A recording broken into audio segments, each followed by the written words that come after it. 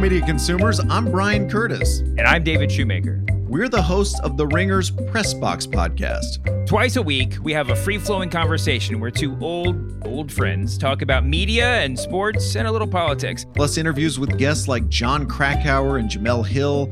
Funny stuff like the overworked Twitter joke of the week. Join us every Monday and Friday on Spotify or wherever you get your podcasts. I think that's right. This episode is supported by State Farm. Man, I remember when I first got into a car accident, it was pure frustration because I did not have State Farm. And now that I do have State Farm, it is an exclamation of pure joy. But the only words that you need to remember are, like a good neighbor, State Farm is there. State Farm has options to fit your unique insurance needs, meaning you can talk to your agent to choose the coverage you need, have coverage options to protect the things you value most, file a claim right on the State Farm mobile app, and even reach a real person when you need to talk to someone. Like a good neighbor, State Farm is there. Learn more at statefarm.com. This episode is brought to you by Indeed.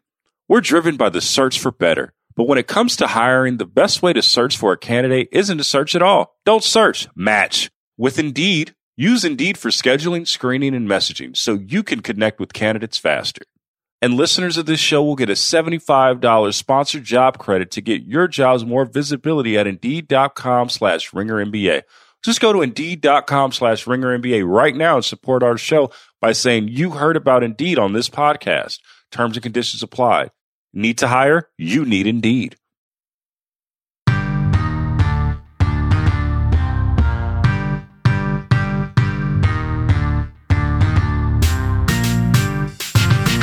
Poppin', real ones. Logan Murdock here, Raja Bell. Happy holidays, happy New Year's, happy Kwanzaa. What's up, Raja? How you doing? Hey, I am living, bro. Blessed, happy. Everything is right. We're in a new year, dog. I started my workouts again. I'm on these streets. I'm beating the pavement up. I'm in the weight room. Get your weight up. You finna be looking like 50 Cent by February.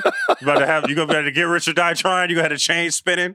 No, that's my goal. My New Year's resolution is to get back into my medium polos during youth basketball season and not have to suck my belly in, bro. Oh, you gonna be one of them, huh? Yeah, you got the medium polos. I'm telling you, the Lil Wayne polos. You about to have one of them? If I consider myself a real one, I got to keep it real, dog. That's what I'm trying to do, right? I want to not have the pipe cleaner arms, and I don't want to have to suck my belly in. That's where I'm at. Yeah, okay, for sure. I mean, I just want to be able to run a mile without being tired. That's all we're doing. That's great. It's where I started on. It's where I started on Sunday, Holmes. I went out. I'm I'm going to get these 3, right? Because 3 is my standard. When I'm in shape, 3 is my short run. I'm going to get these 3. I'm going to knock this shit out, get back to the crib, start my Sunday on a good note. I got 3 laps around. I said, no, we're going to get 1 today, baby. We got to start slow, man. Was you getting the cramps and the ooh-ah? Was you getting a little... hip flexors, feet, everything. I said, no, we're going to shut this down. Bro, I remember one of my OGs. I knew he was washed. It was my pops, actually. When I remember we was throwing footballs at Lakeside Park in Oakland, and he went out for a route. He might have been 40 years old. He went out for a route. I threw the ball. He just gave up on it and stretched and just stopped and stretched. The ball was still in the air. Mm-hmm. He stopped and stretched. Mm-hmm. It stretched his hamstring. The ball is at peak flight. And he's like, nah, no, I'm not even doing that. You're still at an age where you can't relate to that, right? No, I can't relate. I am fully at an age where you've made that assessment in a split second, there's no way I can get to that. And I feel a twinge, shut it down immediately. Yeah. That's an incredible foresight. And speaking of incredible foresight, Raja Bell. Professionally done. We out here. Ja Morant, MVP candidate. Put some respect on his name. But you know who had the foresight to tell you guys that? You know who knew this way back? You know whose ears and eyes and heart was tapped to the streets? Raja Bell. Raja. Ja Morant out here balling. In the month of January, small sample size, 31 points a game, 7 assists. But before that, goes ahead and beats the Lakers, has 41 against them. Goes into Phoenix, your old hood. Gets 33 in a win over arguably, right now you could say the best team in the Western Conference. And, Ja is an MVP candidate right now. And the floor is yours. The floor is yours, Raja. Go ahead. Just gloat. Stick your chest out. You know what I mean? Yeah. Show the pipe cleaner arms. What we got here? There they go. I would just like to say, I was lightweight making a joke and the little hashtag, like, what was it? Ja Morant's signature shoe and stuff like that. I really believe that. I really believe if they're not shoe companies, if they didn't have the foresight to be knocking at this man's door last year on the tail end of the season and say, hey man, this is electrifying the way he plays. This is the type of player that speaks to like young basketball players, right? His style, the way he gets after it. If they weren't already knocking on his door, then shame on them. Like, I hope it's a situation where Josh just like, nah, I'm betting on myself for a little while longer and I'm going to pick between the best offer, because he should have one. He shouldn't be out there rocking nobody else's shoe. Dude is a problem. And like, I can talk about his pace of play, which is phenomenal for a guy who's as electrifyingly quick and as explosive as he is. D Rose-ish in his prime in terms of the way they just have this twitch about them. But the beauty of his game is, D Rose always played kind of fast. Ja Morant plays with like a real change of pace. Like, he can be really under control and really savvy and really, intentional. And then boom, he's gone. And like, that's really hard to guard as a former defender. Guys playing fast or slow, you get a beat on it. Guys changing that up all the time is incredible. But I could talk about that. I could talk about his improvements in other areas. But what I love about him the most is he's coming at you. Like, he is not backing down from anybody, any challenge. He will come into your house and beat you. And he believes it, and he's going for your throat. And that's the element of a star that speaks to me. That's what I saw when I looked at Allen Iverson. Yeah. That's what I saw when I looked into Steve Nash's eyes. That's what I saw when I looked into Nick Van Exel's eyes. You know what I mean? Like, that's what Kobe looked at me like, bro, you better strap up, because this is all night. And Ja Morant is built from that kind of stuff. Steph Curry, Dame Lillard, like, the list goes on. But again, understand the list I'm putting him in right now. Yeah. That is a select list. Yeah. I think one of the things that one thing that you really just said that kind of caught my eye, you brought up D Rose, and you also brought up Allen Iverson. Two really, really athletic dudes. I don't think Iverson gets enough credit for how athletic he was. He played like 17 different sports in high school, and all at a high level, right? Yeah. And Derrick Rose, we already know how athletic he was. I also put another name in there, Russell Westbrook. Absolutely. I think that Ja Morant is the evolution of the super, super supremely athletic lead guard. And what I mean by that is a guy that is super fast, super quick, but also slow at the same time, Raja, if that makes sense. Where he sees the game slow. Now, the biggest thing we both talk about Russ, and I think you could agree with this, we love how hard Russell plays, but I think sometimes we would think like, hey, Russ, just slow down. You could see that pass, and you can make that pass if you just slow down a little bit. Or you could actually make that shot if you weren't thinking about 17 different things at one time. I think Ja, and I had the pleasure of seeing Ja up in San Francisco for the play-in game, where he came into San Francisco mano a mano against Steph and beat him straight up, just beat him. There's no other way we could say that, right? And my question to you is, when you look at the young guys, I think right now the leader of the pack are the young guys, and I'm not talking about necessarily every single young guy, but the guy, when we think about the young crop, who do we think about? We think about Trae Young, and we think about Luka Doncic. Mm-hmm. At this very moment right now, I'm looking at you dead in the face right now. I'm looking at you. Is Ja better than both of them right now? Man, I'm putting you on the spot. I'll put you on the spot, Playboy. No. Okay. Not better than both of them. But he is in that conversation. That conversation should not be had and had with Ja Morant excluded. It should Trae Young, Luka Doncic, and Ja Morant. That's the way he's playing. That's the impact that he has on the game. That's the way he orchestrates, scores. And I would say of the three, when you talk about upside and room still to grow, I think he might have more. Because there's a higher ceiling is what you're saying? Well, yeah, because they came in. Luka came in, he was a pro already. Right? You could see it. He hit the bricks. It was, oh, yeah, that works. Like, yes, he's going to do it. It's not taking anything away from Luka or Trey. Like, Trey isn't as physical as Ja. Ja's just starting to shoot the ball. I mean, he's shooting 40% this year. But he's just really tapping in to that part of his game. Once he becomes the type of guy, if he, I believe he will because he has this tireless work ethic, but once he becomes the type of dude who isn't measuring his threes all the time, but he feels real comfortable just, kind of, yeah, this is what I'm doing. I'm pulling this. And he looks like he's already kind of getting there. I mean, again, as a defender, I have to try to focus on like one thing and taking that away from you, and then hoping that other thing in your repertoire isn't as good. So my chances are now better. Percentage chances flip in my favor. So with Ja, early in his career, I'm catching you at the rim. When I played LeBron, right, early in his career, I'm gonna concede a few jump shots to catch you at the rim. Even if you're pump faking me, I'm not coming up because I know you don't want to shoot it. And if you do, my percentages are better if you do that, right? And so I've now gotten rid of one component of your game, and I can focus on catching you, like as you start to go by me, right? It makes my job that much easier. When Ja Morant, and he's starting to get to this point again, becomes a dude where you wouldn't dare leave him out there with all of the explosiveness that he has, he's virtually unguardable, bro. And so I would say his upside, I think he may have more upside. Okay. Now, Raja, you don't give compliments like that much. You don't, that's not something you do, right? I mean, we both know this. When did you, and I know also you're an NBA player, and I know how NBA players, you motherfuckers are show me. I don't care what you talking about. I don't care what you think. Show me.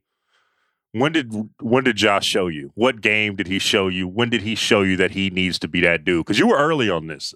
Yeah. Well, I'm gonna give Jaden Carey credit. Jaden Carey is one of my son Ty's best friends, right? Like, we'll be in the car taking each other to his mom takes Ty to football. I'll take Jaden to football. Like, we just do for each other and stuff. Like, Jaden Carey is a huge Ja Morant fan. So Jaden Carey was in the back of my car last year talking about Ja Morant. I know Ja Morant's good, but I didn't watch him. Like, I would tune in for a minute, but then I started watching Ja Morant games, right? And you talk about the play-in last year when he went to Golden State and they whooped. Steph was undermanned. Like, the Golden State wasn't. You see what they're doing this year. But the point was, I liked what I saw in his eyes, and I started dialing in. And so I watched him early this year, and I knew. I don't remember, there wasn't a game or a moment, but I watched him and I said, no, okay, this dude is. I try to put myself in people's shoes. Can I guard him? What would I do? How would I tell my coach I wanted to try to handle this problem? How would you guard him? What would you do? Like, just let me. Like, what would you do? I don't know. Oh. I'd probably still give him. I'd give him jump shots. I mean, you ain't no sucker, so like you ain't gonna like just concede that she can't. I'm just asking, like, what would you try to do? What would you try to do with him? No, I mean, I haven't broken down a tape to tell you like push him left 90% of the. I haven't done that, but I mean, off the top, I would try to keep him perimeter oriented and off the free throw line, out of my paint. And so, the scary part of that is a guy shoots 40%. If he's on that night, you're going to get torched anyway. And he's going to shoot. He has so much confidence when he plays. I love that about him too. Even if he's down, like, he's one of those guys, if he's 6 of something, you still might want to go out there and contest that 3 real quick just because he's going to pop that. Like, he's going to shoot. He doesn't care. He falls into a category like Tony Parker. Like, I didn't guard Tony Parker a lot. Tony Parker was just too quick for me, and I was just not long enough to be able to use length against him, if that makes sense. Mm-hmm. Right? Like, sure. He just was a step too quick, but if I was 6'7" with the longer wingspan, I could have countered it with my size. And Ja Morant falls into that category. He's too fleet of foot. Like, I wouldn't be able to stay in front of him, so I'd have to space him. Also, when let's not forget, he put up a great showing up against Utah last year in the postseason. That dude is Memphis. They're not there yet, That's what it was. It was the Utah series, right? It was Utah. Utah's when I started to really, that's it. Because he did it in the playoffs. It's one thing to do it. You had one game against Steph. I bet. All right, cool. But you went and played consistently great against the Jazz. But we'll see, man. Like, they're fourth in the Western Conference right now. They're still not there yet. I don't think they're among the elite. They're not going to do too much in the postseason this year. I don't think. Maybe second round, I think, is a good measuring stick. Also, shout out to Memphis. I love Memphis. Got a lot of love for Memphis, man. All that barbecue over there, man. All the homies. But to bring it back to your overall point, which is Ja Morant needs a signature shoe. Listen, man, he's at the swoosh right now. And listen, Kevin, getting a little old, getting a little long in the tooth, right? Giannis, while a global superstar, you want somebody that you want a homegrown dude, right? And then also, they got Kyrie on the roster. Kyrie's been on record saying he don't like his shoes. So, listen, there's a new guy to bring into the Nike. I'm just saying. I'm not saying. I'm just saying. Okay, I don't even need a finder's fee. Just get at Raja. It's all good.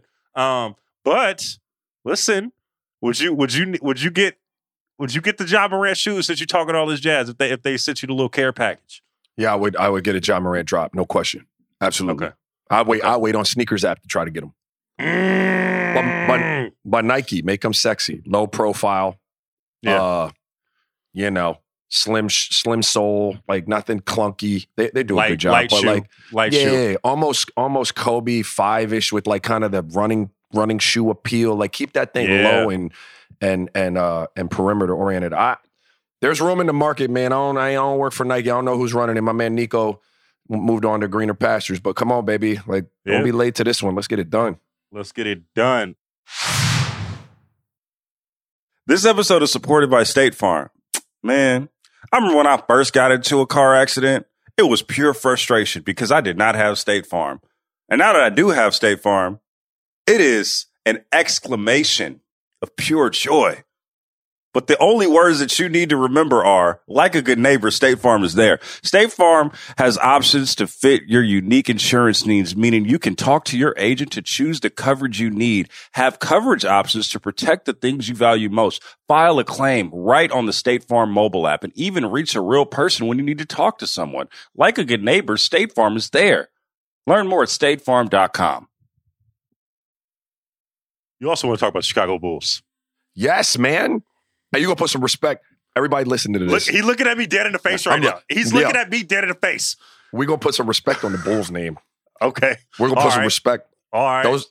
They're a problem. My only concern with them is that they're playing really well too early. I see. That's a great point. I had another point to that, but I want to get on this point of them being good too early because we forget about the fact that how much energy it takes, especially when you're a new good team, right? Like, I'm not tripping on the Phoenix Suns or the Warriors going out and like winning really good games because they have enough veterans on the team where they can pace themselves. You know, there's going to be a lull, but they'll come back. Now, when you're a new team together and you have I know there are a lot of veterans on the team, but when you're a new team in your first year together, you want to show everybody how good you are. So that's a lot of energy being spent, right? You know, especially but you think that is why is that your concern? Well, my concern is just, again, you have to sustain it. Every team has ups and downs in the season, right? Even the great ones, they fall into these little lulls of a season. And you just don't want that lull to hit you at the wrong time. And I don't think they're the type of team, like Brooklyn has this greater margin for error when Kyrie is involved.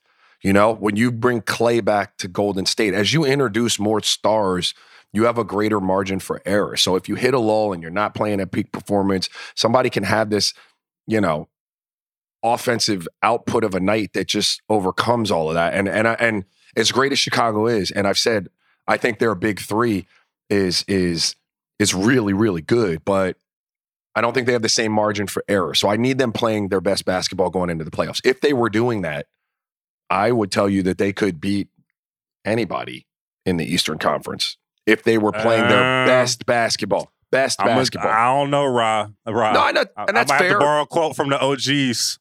Go ahead. You out your rabbit ass mind if you think they're gonna go up and beat Milwaukee. Why? My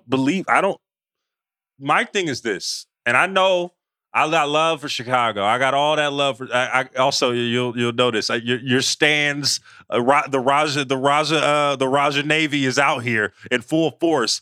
They was hitting me in my mentions. When are you gonna talk about the Chicago Bulls? When they gonna put some respect on the Chicago Bulls name? I got a lot of respect and love for the Chicago Bulls as a staff, record label, and motherfucking crew. Okay. Yep. What I don't, and this is what we talked about pre-pod, Ra, which is. I think that they're a really good team. My thing is, I don't know if their ceiling is that high when you talk about and talk about being in the upper echelon in the Eastern Conference, when you talk about a Brooklyn, when you talk about a Milwaukee, I think they're in that second tier below. Is that, am I wrong on that?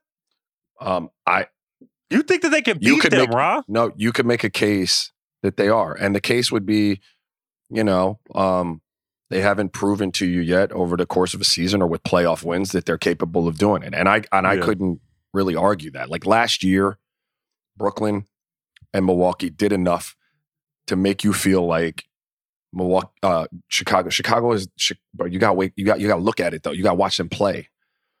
The star power is definitely in their favor. And if I'm keeping it a buck, I defer to star power a lot. Like I would tell you in a 7-game series, I'm going with the team that has the most stars. So I would tend to agree with you that they would lose to one of those teams in a 7-game series. I'm just saying they could, and I wouldn't, like that could be more of a series than you think it would be. Like if you weren't on your A game, they'll fuck around and beat you.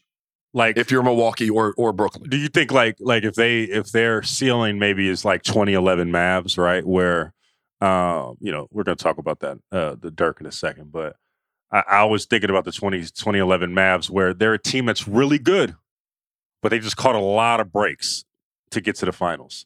You know what I mean? Like where they just had a magical run. They got it on at the right time and things like that.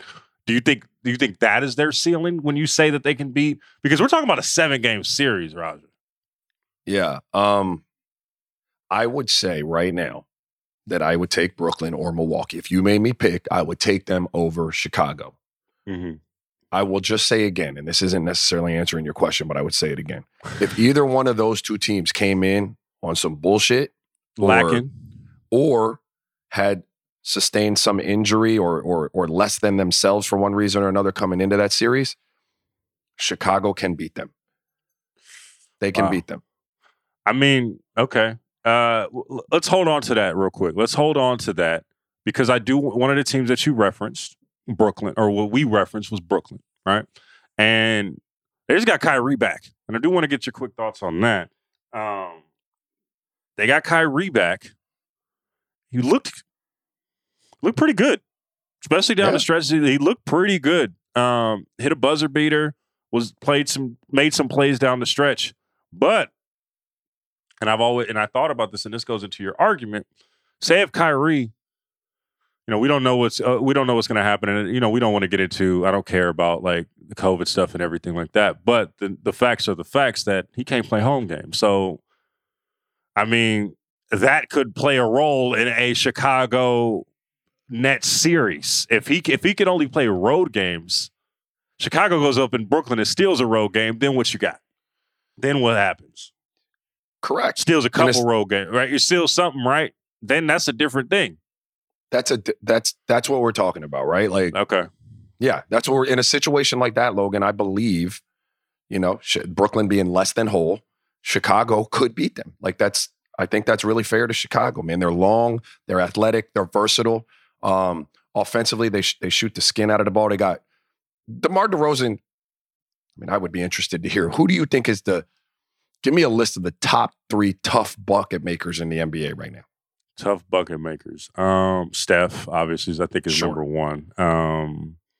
When you say, I think Jimmy Butler is in that thing. Like, I just mean, like, I don't know. I think when you talk about, hear me out, because I know.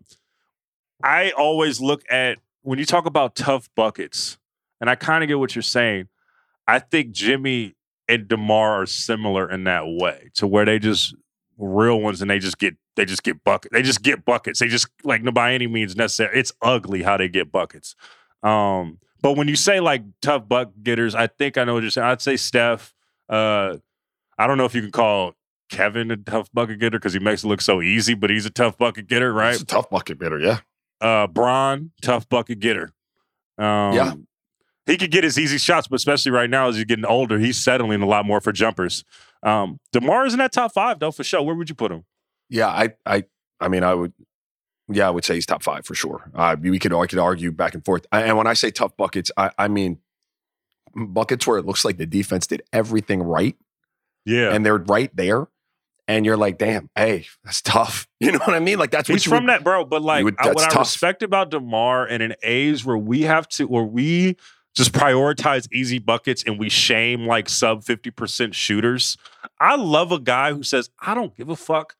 Bring 2-3 dudes after me. It doesn't matter. I'm going to shoot it. I'm going to shoot the fadeaway. I'm going to shoot the Kobe fadeaway. I just respect the energy, bro. I respect it. DeMar DeRozan makes more contested shots, like mid-range, pull-ups, just, I mean, it's pretty uncanny. I watched their last couple games. Like, he just makes tough buckets. And so, you know, that's one of the components that you need. I talked about their length, their athleticism, their versatility. Like, they're even missing real pieces right now, and they're still grinding, right? You're missing Lonzo. You're missing Caruso. Like, you're still out there getting it in. That another component in that when you're talking about playoffs is a dude that makes tough buckets. Like, that's why, you know, when KD went to Golden State, like, just a dude, give him the ball, he's going to get a bucket. Like, we don't have to run shit. Give him the ball, and he's going to get a bucket. So, okay, Matt Hooper Low here. Matt Hooper Low real quick. Just going to go make an appearance. In an age where we just want to get, like, great high-scoring games, you know what's great, Raja Bell? It's great to see a motherfucker just go on a block and just hit 6 straight jump shots, okay? I don't care what you do. Put the hand in my face. Yeah. Give it to me. Oh, I'm going right there. Just, like, I don't care about, like, we love, like, a nice little back cut. You know, we love all that stuff. But you know what I really love? Give the ball to Bron on the block. You know? Give a little fadeaway here. Give me a shoulder here. Give me a and one. Excuse me. It slows the game down, but damn it, that shit is entertaining. It's entertaining. Yes, you're watching people, because that's individual skill, man. Like, yes, you're talking about the other way is like BBIQ, and I guys super love for playing the game that way too, because that's like you're watching poetry in motion. Like, you're listening to an orchestra where all of the instruments are complementary and it's just beautiful music. It's going off. And then the other one, like, you're just watching a solo performance on the saxophone, like, or the guitar or the drums, and somebody is just digging in, and you're like, oh damn, dog, and so when you give a dude on the mid post or the block, the ball, and watch what I do with this. Stay with me now. When you give them the ball there, and they can just get in their bag like that, and they go all beautiful mind on you, like, yes, that's a beautiful thing. You know who was one of the best to ever do that? Who's that? Dirk fucking Nowitzki, bro. Hold that thought. Hold the thought. We're not there yet. That was a great transition, but hold on. Dirk 1 second. Nowitzki, we have a whole subject, bro. All right. Go. No, we don't have to go. But I just wanted to show you how. We will be right back. This episode is brought to you by Visible Wireless. Want a wireless provider that always brings its A game? Switch to Visible, the wireless company that makes wireless visible. Get a one-line plan with unlimited 5G data powered by Verizon as low as $25 a month, every month, taxes and fees included. And as if that wasn't already a huge win, you could use promo code RINGER20 to receive $20 off your first month, just for listening to us talk about basketball. Not bad, right? You don't need more than one line of wireless to save. Just switch to Visible at visible.com and use promo code RINGER20 for data management practices and additional terms. Visit visible.com. The Visible monthly rate is $25 per month. This episode is brought to you by Nissan.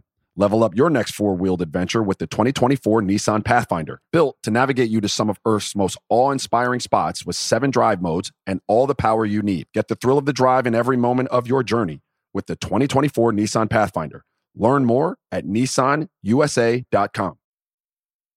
Now, Ra, you referenced someone in our last segment, but it's one of the greats. He had his jersey retired last night in Dallas.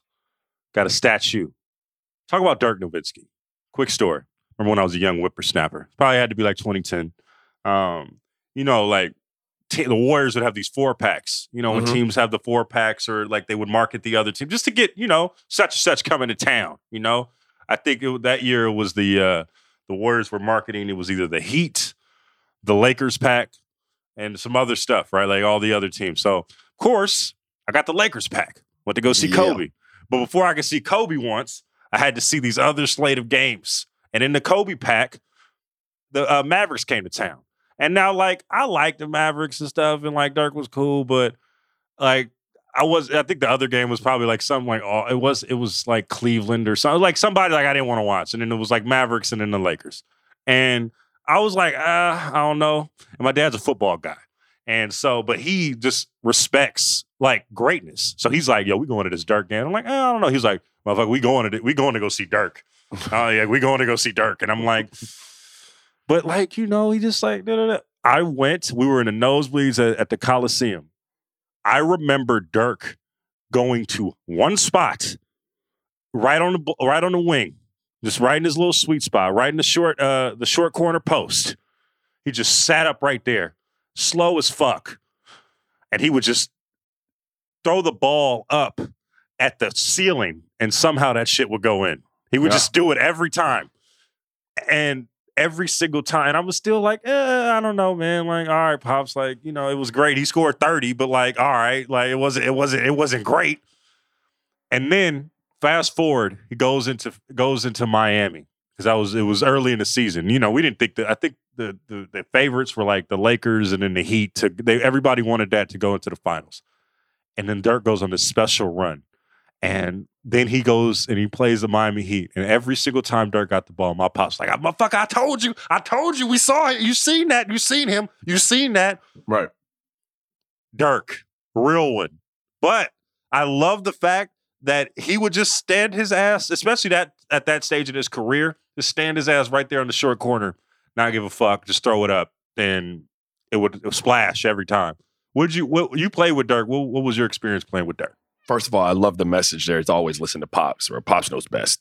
Off top. Right? Pops knows best, bro. We're going to check this shit out. You're going to appreciate this. Shut up. We're going to the arena. I don't care what you say. We're going to go watch this. Yes. No, this is happening. Dirk was a great teammate. I have a nickname that I earned when I got to Dallas. I went out one night with Dirk, Steve Nash, a few other players. And I was drinking something. I think we were at a place called like Mi Cocina or something like that. And I was drinking something called like Mambo Taxis, I think. And I woke up the next morning, didn't know where my car was in the town of Dallas. Like I didn't drive. There was no way I could even, right? So like I woke up, but my car had been left somewhere. And Dirk and them had like taken me around all night in this state and looked after me. You know what I mean? But I earned the nickname Bombed Bell. That was my nickname. So Dirk called me Dirk called me Bombed Bell like my whole career, bro. Dirk called me Bombed Bell. Affectionately. I like, Dirk wasn't interested too, because I don't think I ever got into like Dirk's real inner circle. But like I was cool with Dirk, I was good with Dirk. And at that time, I was just coming from Spain off of guaranteed money, more than I would have made in the NBA playing for the Mavericks that year. Because you were going from Philly to overseas, and then that was Dallas your time coming back. This was your first chance to get back into the league? So I played a month in Spain, and I didn't love it. And my agent said, hey, well, you could come home on this non-guarantee from the Mavs, though. So if they could cut you anytime before January, whatever. And if they do, this is what you're going to get. It's roughly, a quarter of what you'll make if you stay. And I was like, I'm coming home. So, but my mind at that point, it kind of paints the picture where my mind was. I was on my grind. So I would show up, weekends, at night, in the morning, any little time that we had downtime. On two-a-days, I'd be there early to try to get some shots up, just trying to, make sure everyone knew and that I did my part in getting my game to a point where I could really be a contributor on that team. Dirk was there. Oh, Dirk was playing like no, Dirk was there. Dirk was there. Okay. Dirk and Holger, I think his name was his shooting coach, his shooting coach, his old, German childhood coach, they'd be in there working on some of the most unorthodox looking, jump shots and shooting routines that I've ever seen. But that was besides the point. Like, this cat was about to not be outworked by anybody in that organization, and including me, who was like playing for my life. And Steve is a tireless worker, and Mike Finley is a tireless, but Dirk was on his grind all the time and in there working in sweatpants rolled up to his mid calf, and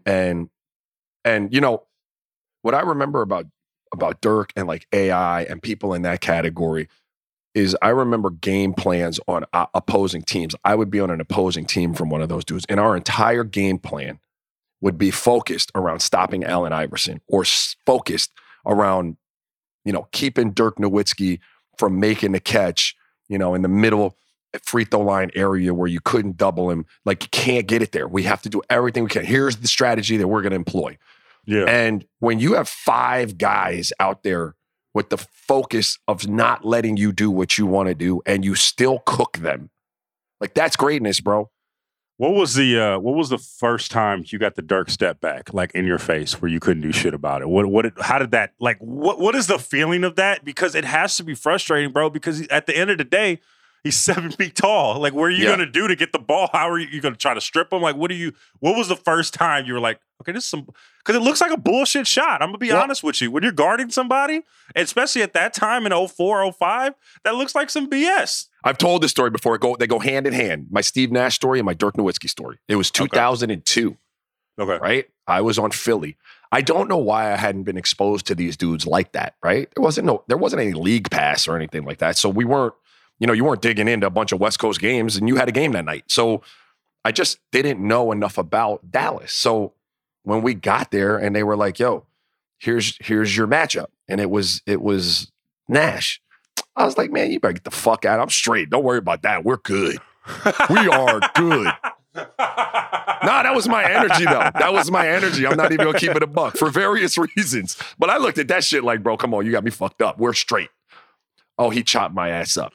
I couldn't do anything with that. And in the midst of that, I caught Dirk on a switch. Oh. Right? In the midst of all of that, this is the Nelly Mavs, right? These are the Nelly Mavs. Okay. And it's a great point that you make, because Nelly was one of those dudes that if he's this offensive mismatch dude. So It's not about his offense. It's about him finding the weak link and the mismatch. And that's what we're doing. He's so petty. He's such an asshole. He's so petty. Yes, he is. Yes, in a good way. I like every time I've talked to Nelly, he's great. I'm just saying, but he's a petty and he's an asshole. No, in the most like complimentary way you can say that. I love Nelly. 100%. But he caught me in a switch. And there I am on Dirk.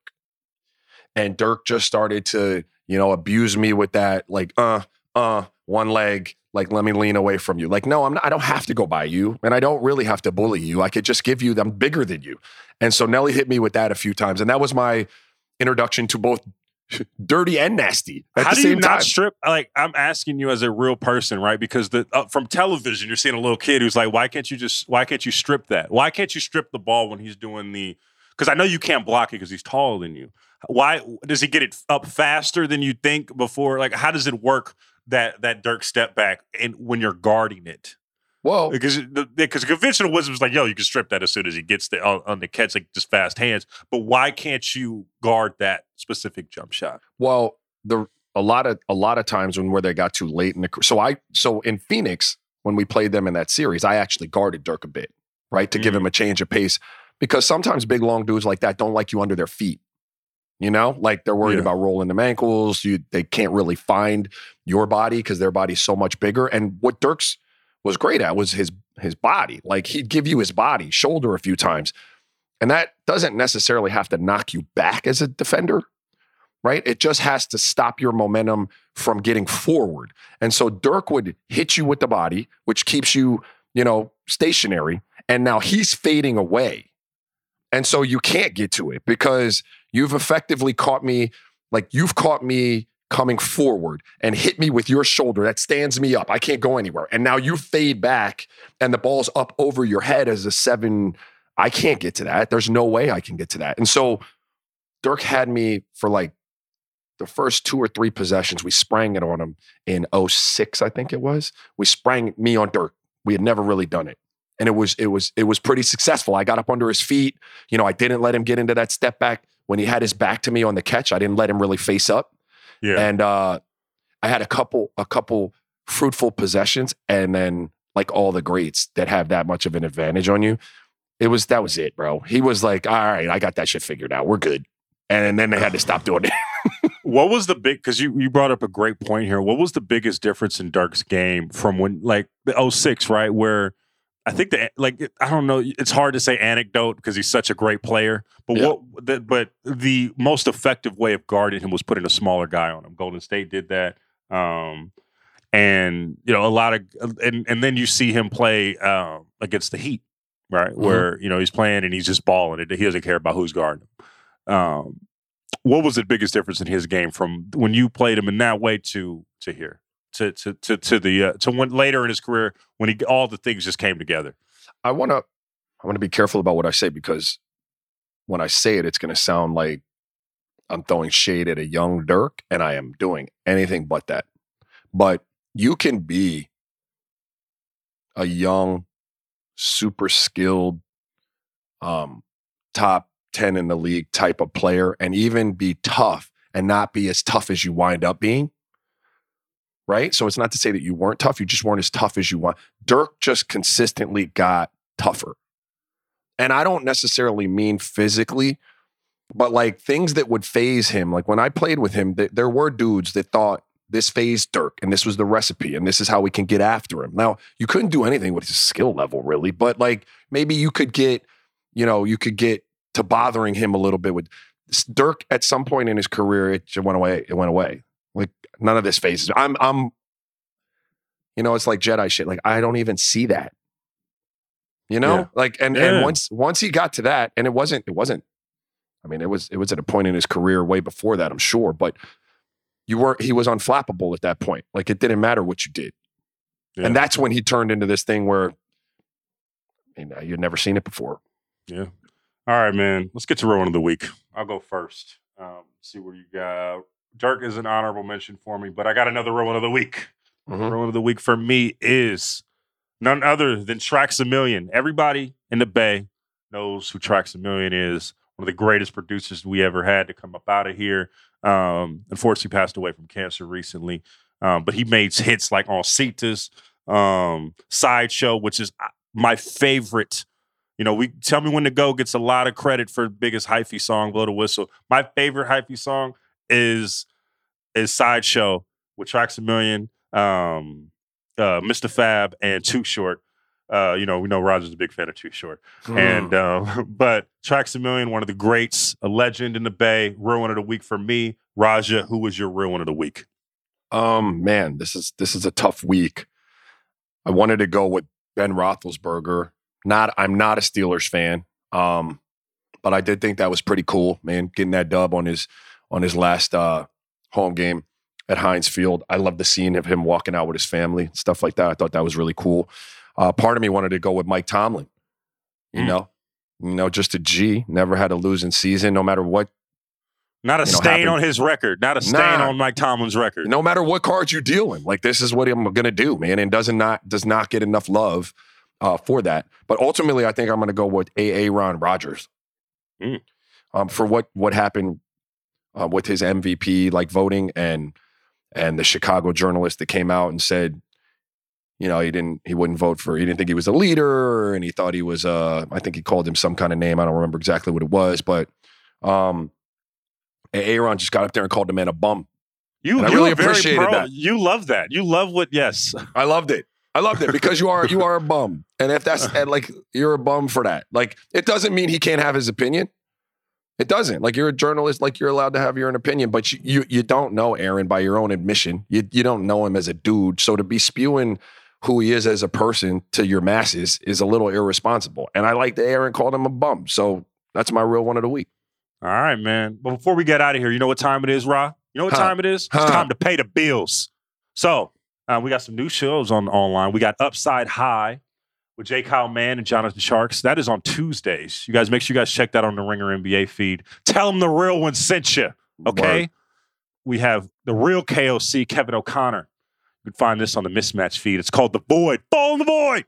Well, make sure you go check out the rest of our Ringer slate. That is The Answer. That is Group Chat. That is Mismatch. And then, make sure you go check out some of our favorites. 60 Songs is tight. Make sure you also go check out Black Girl Songbook with who? Raja Bell. Town legend, Danielle Smith. Make sure you check out R2C2 with who? Raja Bell. The Crest Side Clown, Vallejo legend, CC Sabathia. In the motherfucking house. We will see you guys on Monday. Holla.